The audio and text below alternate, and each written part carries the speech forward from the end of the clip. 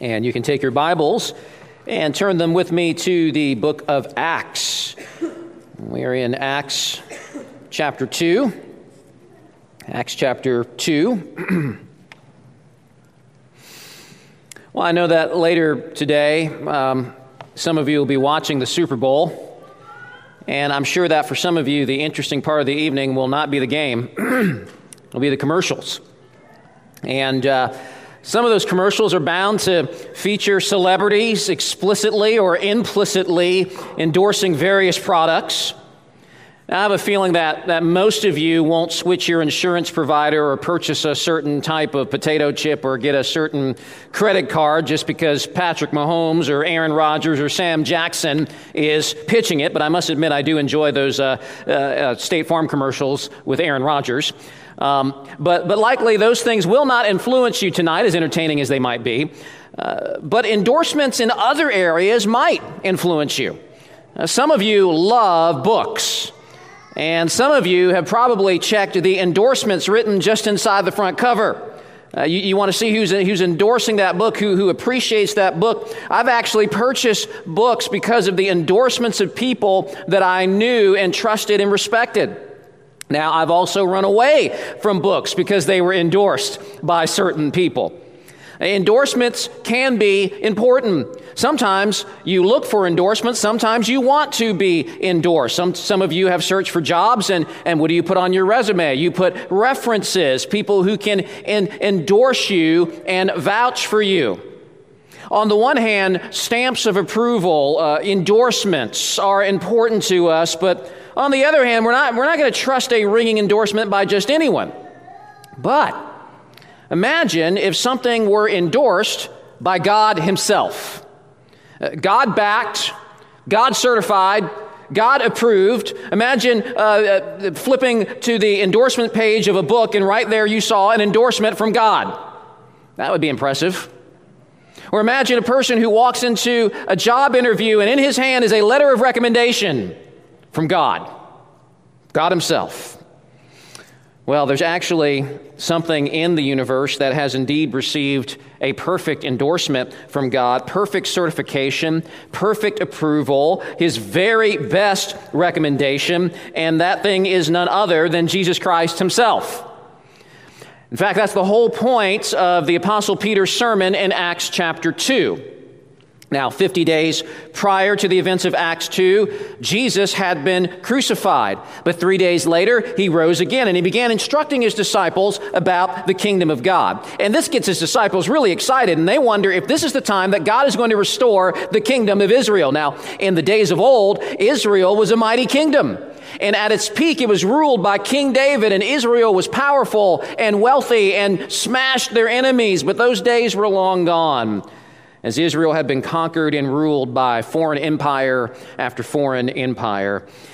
And there were yet prophecies about a great messianic king to come, a great Jewish king to come. The Davidic kingdom would once again be restored. And Jesus affirms to His disciples that, yes, the kingdom is coming, but its scope goes way beyond Israel. It goes way beyond that. Jesus tells them in Acts 1:8 that they, as heralds of the King, as ambassadors of the kingdom, will be Jesus' witnesses not just in Israel, but even to the ends of the earth. Because Jesus aims to establish a global people filled with a global kingdom filled with people of every race and every nation and every language. And Jesus' final instructions to His disciples before His ascension is to wait. To wait for the Holy Spirit to come and empower them to be effective witnesses for the King. And so Acts chapter 2 begins with only 120 Christ followers. That's the size of the church, about Harbin's size when everybody shows up. And they're waiting. It's the annual festival of Pentecost. And pilgrims from everywhere have come to Jerusalem to worship God, to give thanks for the abundant provision of God. And as the 120 are gathered waiting in one place near the temple, the Holy Spirit comes and fills them and gives them the supernatural ability to speak in other languages they did not know. And a large crowd is drawn to the temple area. You've got thousands of people there, people from every nation under heaven, and they're able to hear the message about Jesus in their own native tongue. It's a sign. It's a sign of the international makeup of God's kingdom, no longer Jewish-dominated, but comprising of people of every tribe and tongue. And so, naturally, the crowd is amazed. And they're asking, well, what does this mean? And Peter answers that question in the form of a sermon, which we began to look at last week. He says the ancient prophecies are being fulfilled. God is pouring out his Holy Spirit, not just on a handful of Jewish leaders in Israel as in the days of old. Instead, the Spirit will indwell and fill and empower all of God's people everywhere. Indeed, the outpouring of the Spirit is a sign that the long-awaited Messiah, the King, has come, and therefore we are in the last days. Judgment is coming, but, Peter says, everyone who calls on the name of the Lord will be saved. That's where we left off last week. As we continue to look at Peter's sermon today, we're going to discover exactly who this Lord is that Peter is urging us to call on. It's Jesus of Nazareth, who is the most unlikely of figures in the minds of most people. But Peter is about to lay forth evidences and proofs and demonstrations of God's ringing endorsement of Jesus as Lord, as Messiah, as the Savior of the world. Now, if you're here this morning as a believer, Peter's message is a great refresher course on the essence of the gospel. If you had only 3 minutes to share the gospel, what are the most significant things that you could share? Well, we'll learn about that right here in Peter's sermon. If you're an unbeliever here or maybe watching by video, this is a great day for you to be with us. You might disagree. But what Peter shares in this sermon is the most important thing that you'll ever hear. It's more important than who wins the Super Bowl. It's more important than your plans for this week. It's more important than your career, your personal ambitions. This is what you need to hear the most. You need to know about Jesus, about God's ringing endorsement of Jesus, and about what you must do in response. So let's keep reading Peter's message. Please stand with me now out of honor and reverence for the reading of the precious and perfect words of our God. This is Acts chapter 2, and we're going to start in verse 22, and we'll read on down through verse 38. God's word says, and this is Peter's sermon here, "Men of Israel, hear these words. Jesus of Nazareth, a man attested to you by God with mighty works and wonders and signs that God did through him in your midst, as you yourselves know, this Jesus, delivered up according to the definite plan and foreknowledge of God, you crucified and killed by the hands of lawless men. God raised him up, loosing the pangs of death, because it was not possible for him to be held by it. For David says concerning him, I saw the Lord always before me, and he is at my right hand, that I may not be shaken. Therefore my heart was glad, and my tongue rejoiced. My flesh also will dwell in hope, for you will not abandon my soul to Hades, or let your Holy One see corruption. You have made known to me the paths of life. You will make me full of gladness with your presence. Brothers, I may say to you with confidence about the patriarch David that he both died and was buried, and his tomb is with us to this day. Being therefore a prophet, and knowing that God had swore with an oath to him that he would set one of his descendants on his throne, he foresaw and spoke about the resurrection of the Christ, that he was not abandoned to Hades, nor did his flesh see corruption. This Jesus God raised up, and of that we are all witnesses. Being therefore exalted at the right hand of God, and having received from the Father the promise of the Holy Spirit, he has poured out this that you yourselves are seeing and hearing. For David did not ascend into the heavens, but he himself says, the Lord said to my Lord, sit at my right hand until I make your enemies your footstool. Let all the house of Israel therefore know for certain that God has made him both Lord and Christ, this Jesus whom you crucified. Now, when they heard this, they were cut to the heart, and said to Peter and the rest of the apostles, brothers, what shall we do? And Peter said to them, repent and be baptized, every one of you, in the name of Jesus Christ for the forgiveness of your sins, and you will receive the gift of the Holy Spirit." Let's pray. Father, thank you for this good word, and I pray that the Spirit would speak through this word this morning. In Jesus' name, amen. You may be seated. Theologian Charles Hodge said that the gospel is so simple that small children can understand it, and it is so profound that studies by the wisest theologians will never exhaust its riches. And we actually see that in our text today that we just read. The heart of Peter's message is simple. And yet at the same time, we're going to come across some of the deepest, most profound doctrine and theology in all the Bible.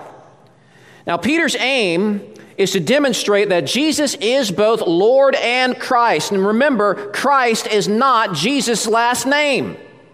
Christ is a royal title. It means Messiah, King, God's special King who would come and bring salvation. But Jesus didn't actually have a lot going for him in the eyes of most Jews of that day. And so Peter now is essentially going to give an apologetic for the lordship and the messiahship of Christ. And he will demonstrate how God has endorsed and has put his seal of approval on Jesus. And the first thing Peter draws our attention to is Jesus' life. Jesus' life, which proves that he is man and God. In verse 22, Peter says, "Men of Israel, hear these words, Jesus of Nazareth, a man." Now, some people want to downplay the humanity of Jesus, but Peter, interestingly, starts his gospel presentation right here. Jesus is a man. What's more, Peter singles him out and says, "I'm talking about Jesus of Nazareth." He has to do that. Jesus was a common name back then. I'm talking about Jesus of Nazareth. Now, that might not mean much to you today, but that would have automatically been a strike against Jesus. Nazareth was not a respected place in Israel. It was despised. It was made fun of. It was considered just a backwater hick country town. You remember the reaction of Nathanael, one of Jesus' first disciples. And he heard about Jesus. And he heard that Jesus was from Nazareth. And he said, "Are you kidding me? Can anything good come out of Nazareth?" Even people in Nazareth dismissed Jesus because he was from Nazareth. They would say, "Wait a minute, we know Jesus. We know his mom, Mary. His dad, Joseph, built my furniture.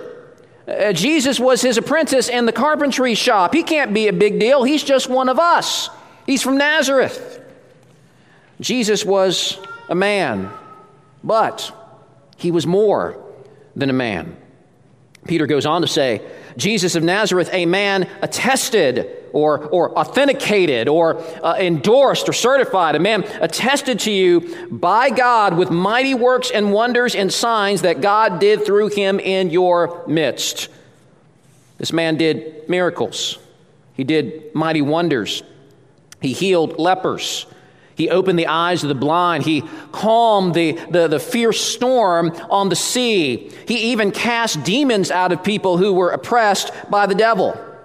And notice what Peter says at the end of verse 22. He says, God did these signs through him in your midst, as you yourselves know. In other words, don't act like you don't know what I'm talking about. You know exactly what I'm talking about. This is public knowledge, and many of you saw the miracles with your own eyes. And what's very interesting about this is that no one actually disputed the fact that Jesus did miracles. Nobody ever disputed that. No one suggested that Jesus' wonders were fake, that he was just some sort of clever illusionist like David Blaine or David Copperfield, who you might see perform in Las Vegas. Not even his fiercest opponents denied the supernatural works that were done through Jesus. And folks, if they could have exposed him as a fake, they would have brought forth the evidence immediately because they hated him. But they had no evidence. They knew he had powers. And so the best they could do against him was claim that his supernatural powers were from the devil. It's a desperate and weak claim, and Jesus easily dismantles it in Luke chapter 11. He says, every kingdom divided against itself is laid waste, and a divided household falls. And if Satan also is divided against himself, how will his kingdom stand? But If it is by the finger of God that I cast out demons, then the kingdom of God has come upon you. Notice there that the works, the miracles of Jesus were signs that the kingdom of God was breaking into the world in a new and fresh way. Jesus' miracles, think about it this way, Jesus' miracles were not violations of the laws of nature. They weren't violations of the laws of nature as much as they were a restoration of nature in a world that had been twisted and corrupted by the curse. When Jesus' kingdom is fully consummated, there won't be any more blind people or paralytics or people suffering from any kinds of ailments. There won't be any more fierce, life-threatening storms. And demons will never oppress and torment men again. As Isaac Watts wrote, "No more let sins and sorrows grow, nor thorns infest the ground. He comes to make his blessings flow far as the curse is found." King Jesus will reverse the curse. It's already beginning to be reversed. His mighty works and signs were foretastes. They were appetizers. They were, you could call them, previews of coming attractions, a glimpse of the coming kingdom, and proof positive that God is with Jesus and that he has fully endorsed him. Jesus was a man, but so much more. And that's where Peter is going in this sermon. In fact, if you look up to verse 21, I didn't read this morning, but we looked at it last week. But if you go back to verse 21, Peter says that everyone who calls on the name of the Lord will be saved. Now, Peter there is quoting from Joel chapter 2, verse 32, where Joel actually writes, "Whoever will call on the name of Yahweh will be saved." Yahweh is the personal name of God himself. So, watch this. Peter, in Acts 2:21, equates the Lord with Yahweh. It's the same person. And then, if you go down to verse 36, Peter tells us that Jesus is that Lord. Ergo, Jesus is Yahweh. Jesus is God in the flesh. And here, Peter introduces us to one of the most profound doctrines in all of the Bible, what theologians call the hypostatic union, which refers to the fact that Jesus is 100% man, 100% God. His divine and human nature are united in one person. That's not a contradiction, but it is a paradox. It is hard to totally understand and get your head around that, and yet that's what the Bible teaches. And it's actually crucial to making the gospel work, as we'll see in a moment. But moving on, Peter shows us yet another way that God endorses Jesus while also introducing us to another true but paradoxical doctrine, and that is Jesus' death, sovereignly planned by God, freely carried out by man. A few weeks ago, Pastor Jared in his sermon mentioned that the disciples had a PR problem in regards to Judas' betrayal of Jesus. And I like how he put it that way. Related to that, the death of Jesus is a huge PR problem. If Jesus is actually Lord and Messiah, how do you explain his murder? That made no sense to the first century Jew who had no categories whatsoever for a suffering and dying Messiah. Even Jesus' own disciples were constantly pushing back against this idea. Matthew 16 probably gives us the best picture of this attitude, where Peter declared Jesus to be the Christ, the Messiah, the King. Then Jesus says that he's going to go to Jerusalem, and Peter's probably thinking, great, going to Jerusalem, that's where David the King was headquartered, that's where you're going to go and set up your headquarters and rule and reign. But then Jesus busts his bubble and says, I'm going to Jerusalem to suffer and be killed. And then what happens? What does Peter do? Peter takes him aside and he rebukes him. He's angry with Jesus. He says, far be it from you, Lord, this shall never happen to you. Made no sense to Peter. Messiahs conquer. Messiahs win the battle. Messiahs destroy their enemies. They aren't destroyed by their enemies. Remember later on when Jesus rode into Jerusalem on Palm Sunday, and you've got all the crowd, they're waving palm branches and they're crying out, Hosanna, Hosanna, which means save now, save now. And they weren't talking about spiritual salvation. They were talking about political and national restoration and a successful insurrection against Rome. And you can imagine everyone's excitement. There had been people in the past that claimed to be Messiah, but none of them were like Jesus. Jesus has powers. He could create food out of thin air. He could raise the dead. That would come in handy on the battlefield, don't you think? Food and resurrections. Surely this man is the one to lead us. But then, just days after Palm Sunday, when it became clear that Jesus was not going to, with drawn sword, lead them to victory, and also it seemed like his own band of disciples were falling apart and denying him and scattering him, the hopeful cries of "save now" turned into the angry cries of "crucify him." And remember the depressed disciples on the road to Emmaus in Luke 24? They said, "Our chief priests and rulers delivered him up to be condemned to death and crucified him. But we had hoped that he was the one to redeem Israel." Implication? Well, obviously he wasn't. Obviously we got it wrong. And on top of that, consider the mode of Jesus' death. Crucifixion, the worst death possible. The scriptures say, "Cursed is anyone who hangs on a tree." Jesus obviously was cursed by God. He can't be the Messiah. Now do you see why Paul says in 1 Corinthians 1 that the cross is a stumbling block for Jews? Again, major PR problem. But Peter, the same Peter, by the way, who had first vehemently rejected the idea of suffering Messiah, murdered Messiah, now the same Peter says in verse 23, "This Jesus delivered up according to the definite plan and foreknowledge of God, you crucified." That's phenomenal. You know, many people have suggested different ideas for why Jesus was killed. The Jews saw him as a false Messiah and blasphemer. In more modern times, people have suggested the crucifixion was an accident. It was a big mistake. Jesus didn't intend to die, but things got out of control, and his enemies got the best of him. But Peter here says something amazing, that all of this has happened according to the definite plan and foreknowledge of God. Now, in the New Testament, God's foreknowledge doesn't just mean that he knew in advance that it would happen. The word foreknowledge is stronger than that in the Greek. Foreknowledge means God's foreplan, his foreordination. In other words, the cross wasn't an accident that God straightened out in the resurrection. It wasn't just that this horrible thing happened and then God had to come in after the fact and clean up a mess that he did not intend. No. God planned for it to go down this way from the very beginning.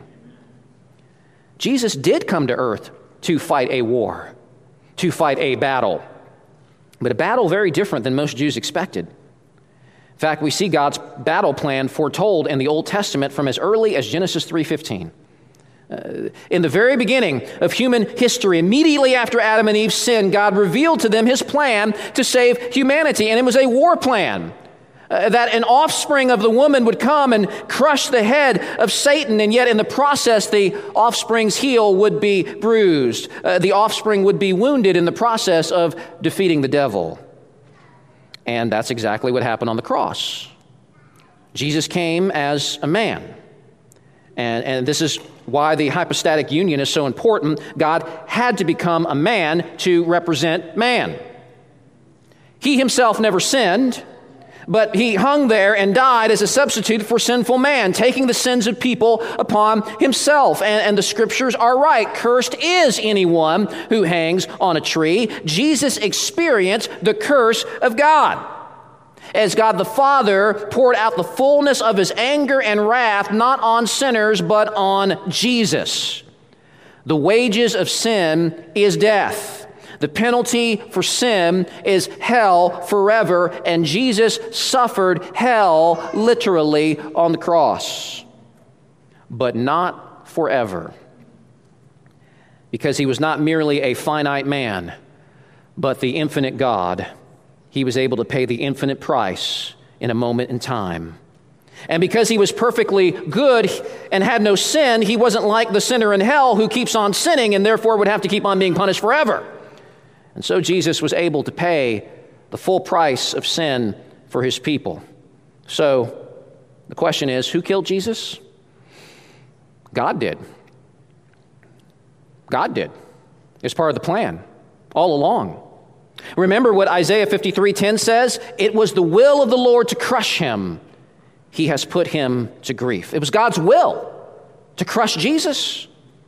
And yet, Peter also says something very important, and that is that the means by which God's plan came to fruition was through evil people. Look again at verse 23. This Jesus delivered up according to the definite plan and foreknowledge of God, you crucified and killed by the hands of lawless men. And so what we see here is another incredible and deep doctrine. You've got the sovereignty of God coexisting alongside the choices of people. God planned and foreordained Jesus' death. But at the same time, Peter holds these people responsible for the murder of Jesus. Not that all of them literally hung Jesus on the cross. Pilate sentenced them to death. Roman soldiers drove the spikes into Jesus' flesh. But perhaps some in the crowd at Pentecost were among those who shouted, "Crucify him!" Even more of them were likely indifferent to him. But all of them had rejected Jesus in one way, shape, or form, and therefore all of them were complicit in the world's rejection of Jesus that led to his death. But what I don't want you to miss is that Peter holds them accountable. Peter does not say, Jesus was crucified, but don't worry about it. God's sovereign. This was all planned out by God from the very beginning, so you're not responsible. You're innocent in all this. No. Instead, Peter says, you did this. You crucified him. He is making moral judgments on them. He is holding them accountable for their rejection of Messiah because God's sovereignty does not eliminate man's responsibility. Now, make no mistake, the Bible does uphold the supreme sovereignty of God. Proverbs 16:33, the lot is cast in the lap, but its every decision is of the Lord's. That means the outcome of every dice roll in Las Vegas is determined by God. As R.C. Sproul said, there are no maverick molecules running rogue in the universe. There's no such thing as coincidence or random chance. God is orchestrating all of history. And yet, remarkably, at the same time, man does whatever he wants to do. When Pilate pronounced the death sentence on Jesus, it wasn't like he felt some force controlling his mouth against his will doing that. He chose to do that. The chief priest conspired against Jesus, not because they were puppets on a string, but because they wanted to. They chose to out of their own will. The crowds that chanted, "Crucify him," it wasn't some outside force moving their mouths up and down. They wanted him dead. When the Roman guards were pounding those spikes into Jesus' flesh, it wasn't that some guard was like, I really don't want to pick up this hammer and drive it into Jesus' wrist, but I just can't help myself. So who killed Jesus? The people did.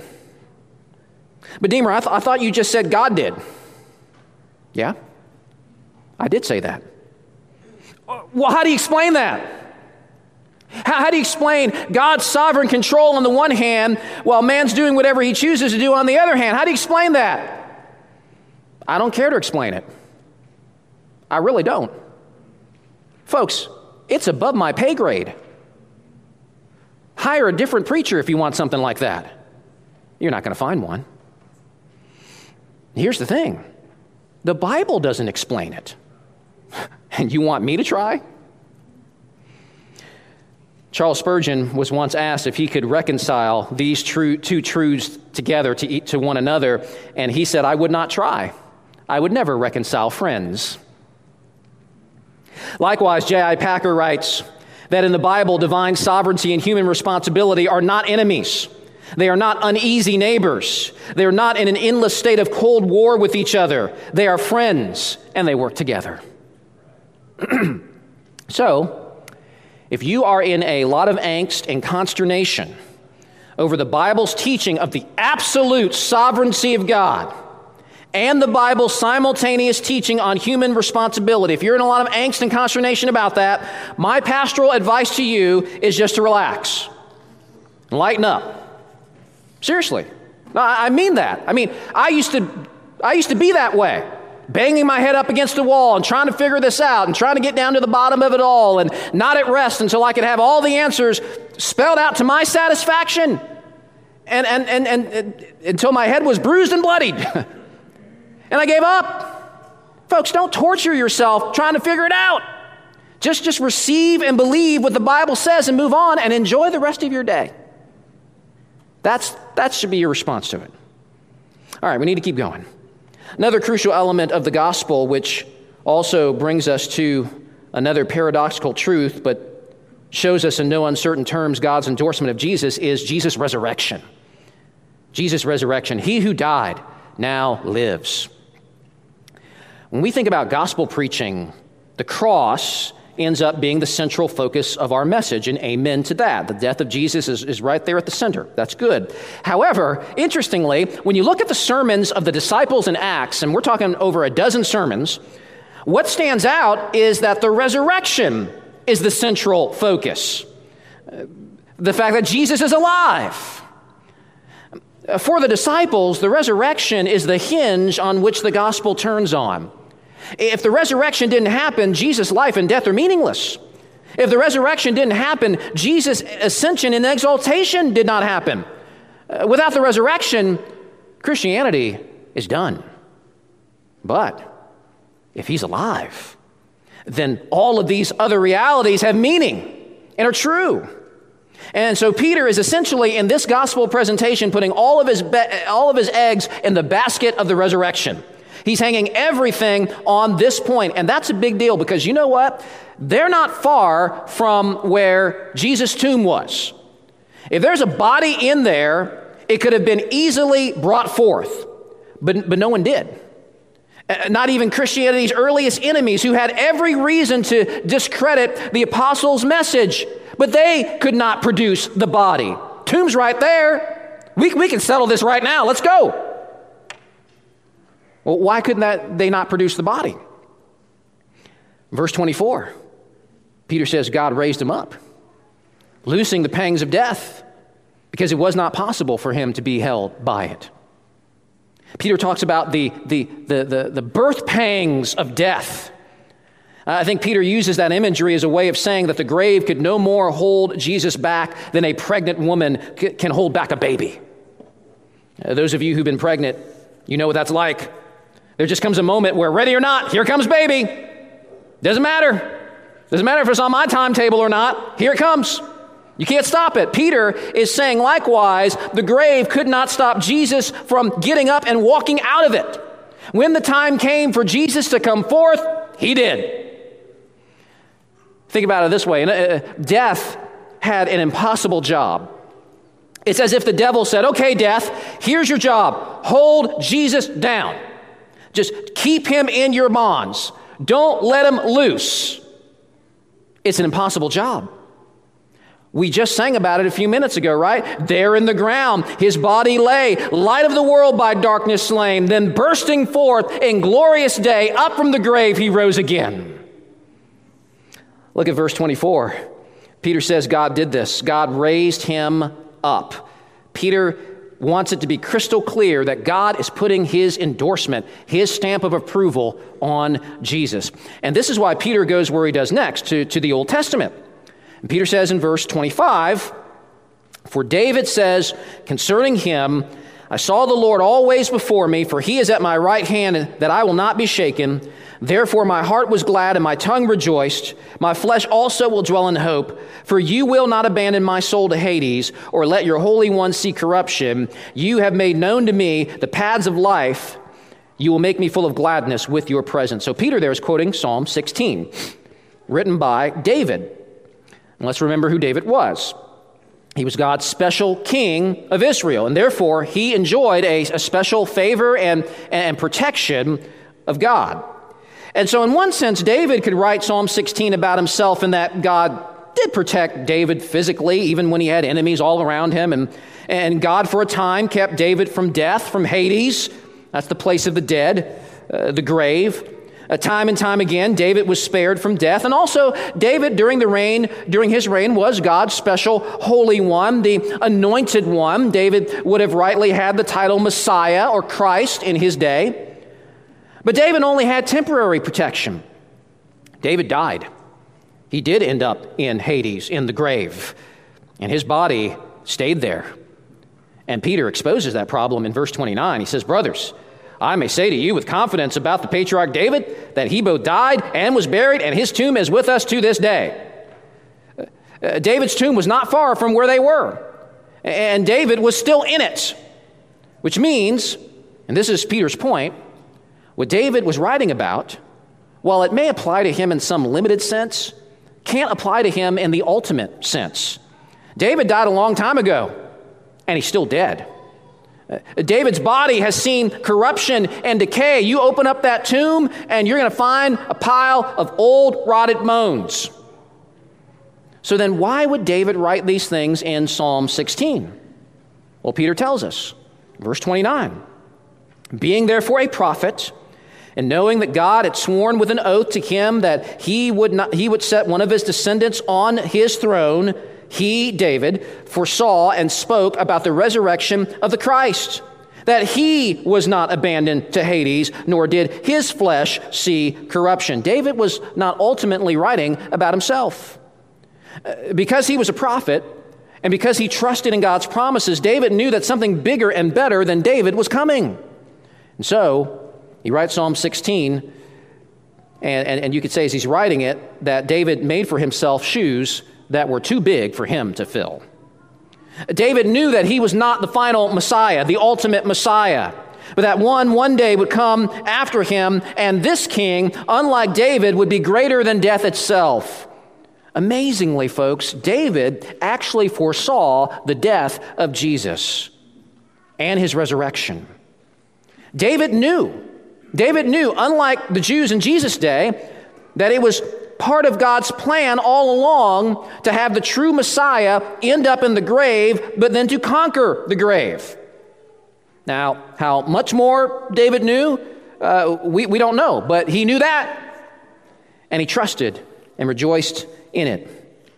David was a great king, but he did not receive God's ultimate endorsement because David was not the one, which is why David is still in the grave. And so that brings us back again to God's endorsement of Jesus. And so Peter says in verse 32, this Jesus God raised up. It was God's doing. He's put his stamp of approval on Jesus. You see, death always has a judicial edge to it. The grave, the tomb, is a physical reminder that that person in that grave has succumbed to the curse of sin because that person has sinned. But Jesus was not guilty. And so as God raises Jesus up, it is a public declaration of the innocence of Christ. And if he's innocent, it means that the price he paid for our sins was sufficient. But Peter doesn't stop there. He moves from Jesus' resurrection to Jesus' exaltation. This is the next point. Jesus' exaltation. He who descended to the lowest place ascends to the highest heaven.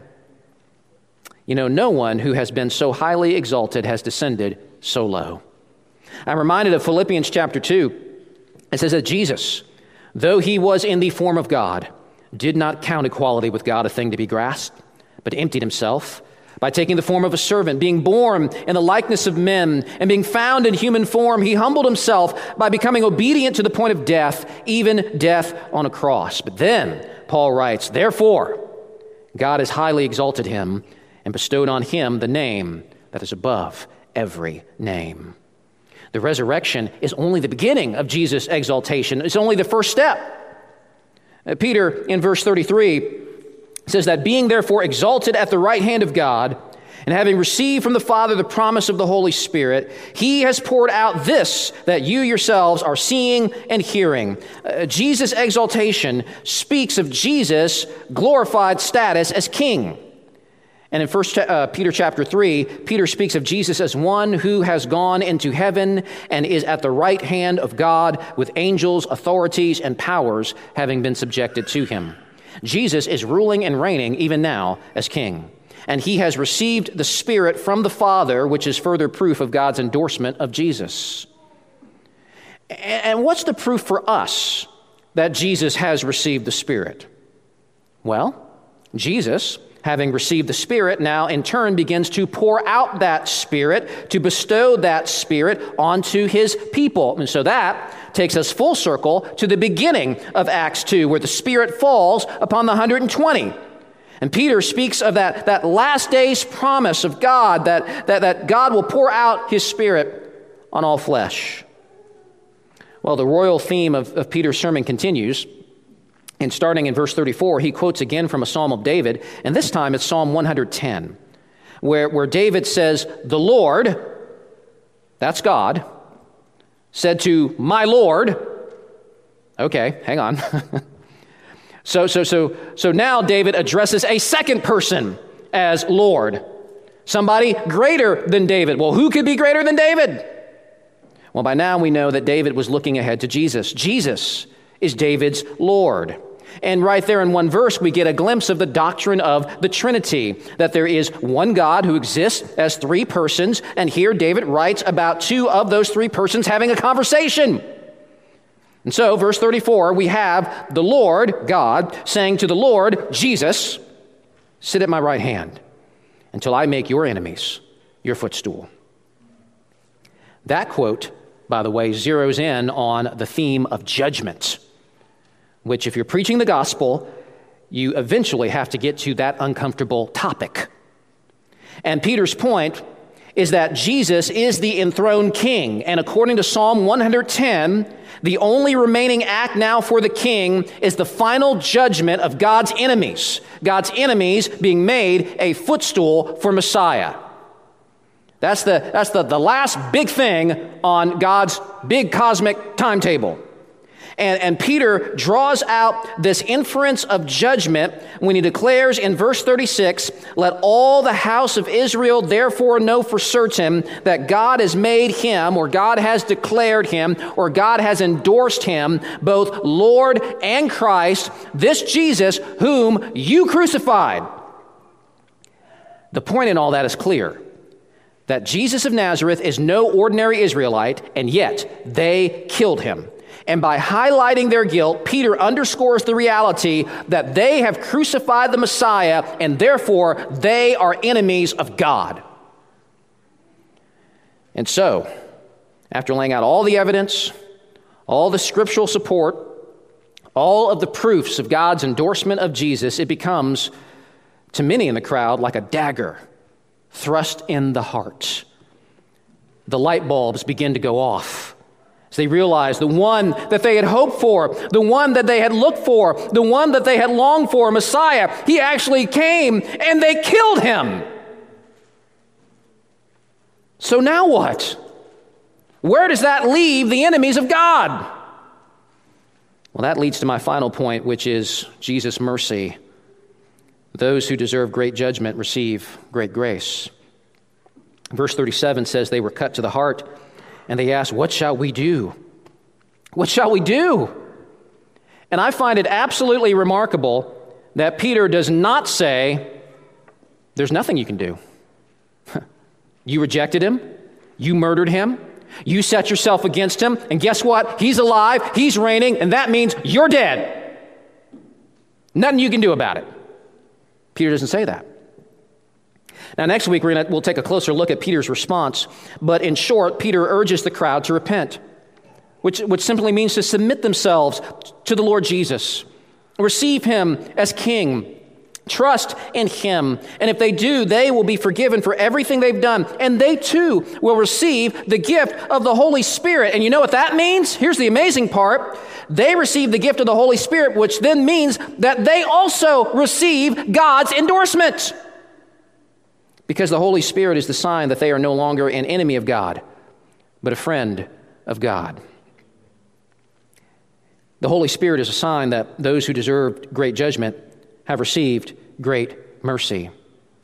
they receive the Spirit, they receive God's endorsement. Not in the same way that Jesus receives God's endorsement. Jesus is the unique Son of God, but the Holy Spirit is the sign that now you too have become part of God's people. The events of Acts 2 were not just relevant to those people back then, but to you right now. If you're a believer, then you have received the Spirit, which means you have received God's endorsement. That's worth celebrating. You've received His seal of approval, not because you deserve it, not because you're worthy, but because you're united to Christ, the only one who is worthy. Your connection with Jesus ensures your special status before God. Paul in Ephesians 1, writing to Christians, says that when you believed, you were sealed with the promised Holy Spirit, who is the guarantee of our inheritance. The guarantee. But the possession of the Spirit doesn't just speak to your position in God's people, it also speaks to your responsibility. F.F. Bruce, in his commentary in Acts, puts it this way. He writes that Jesus, who had earlier received the Spirit for the public discharge of his own earthly ministry, had now, upon his exaltation, received that same Spirit to impart to his representatives in order that they might continue and indeed share in the ministry that he's begun. So you don't just have the Spirit for you to enjoy and bask in. Instead, His Spirit empowers you now to spread the good news of the King to the ends of the earth. To in a sense, join Jesus in His ministry of redemption. Now, if you are here this morning as an unbeliever, first of all, I'm glad you're here or watching by video. You need to know that Peter's accusation against the people of Israel for killing Jesus is not just limited to them ultimately. You did not literally drive the nails into His flesh. But the Scriptures say that all people, apart from God's grace working in their hearts, are enemies of God, hating God, despising God. You know, some people, in a warm and sentimental kind of way, say that, you know what? If you were the only person on the planet, Jesus would have died for you. Well, that's great. But I like to push that further and say that if you were the only person on the planet, you would have killed Jesus.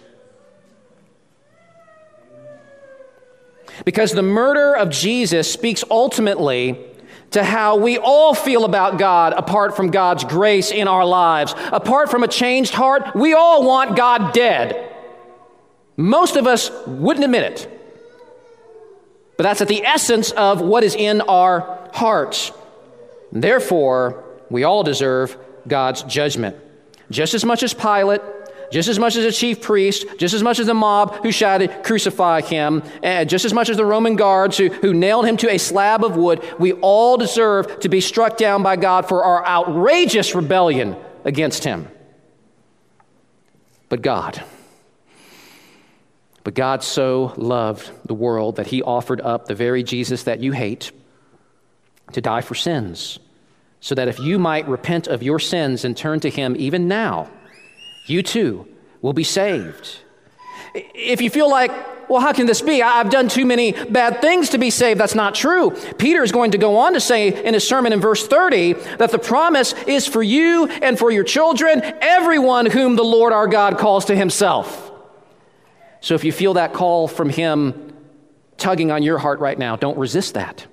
Don't resist it. Don't ignore it. Don't just put it to the side. Well, I'm going to go have some fun later on and enjoy the Super Bowl. Don't set it aside. Because everyone who calls on the name of the Lord will be saved. Let's pray. Father, thank You for Your precious and perfect word that is spoken to us this morning. I pray that we would take it to heart, that both believers and unbelievers would be struck by this amazing sermon from Peter. That we would see anew and with fresh eyes the reality of who Jesus is, a man, but so much more, one who is God in flesh,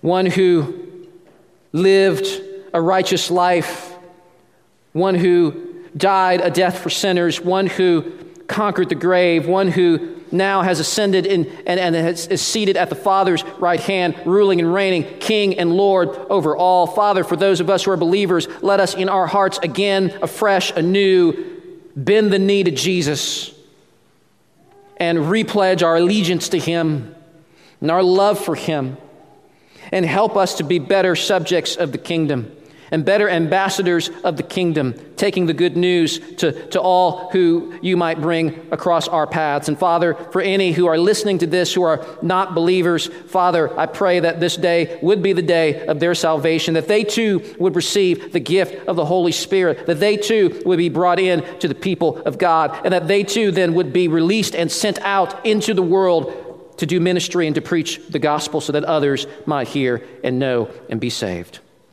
Thank you so much, Father, for your kindness and for your mercy and for your grace. And we acknowledge Jesus right now as Lord and Christ. In Jesus' name, amen.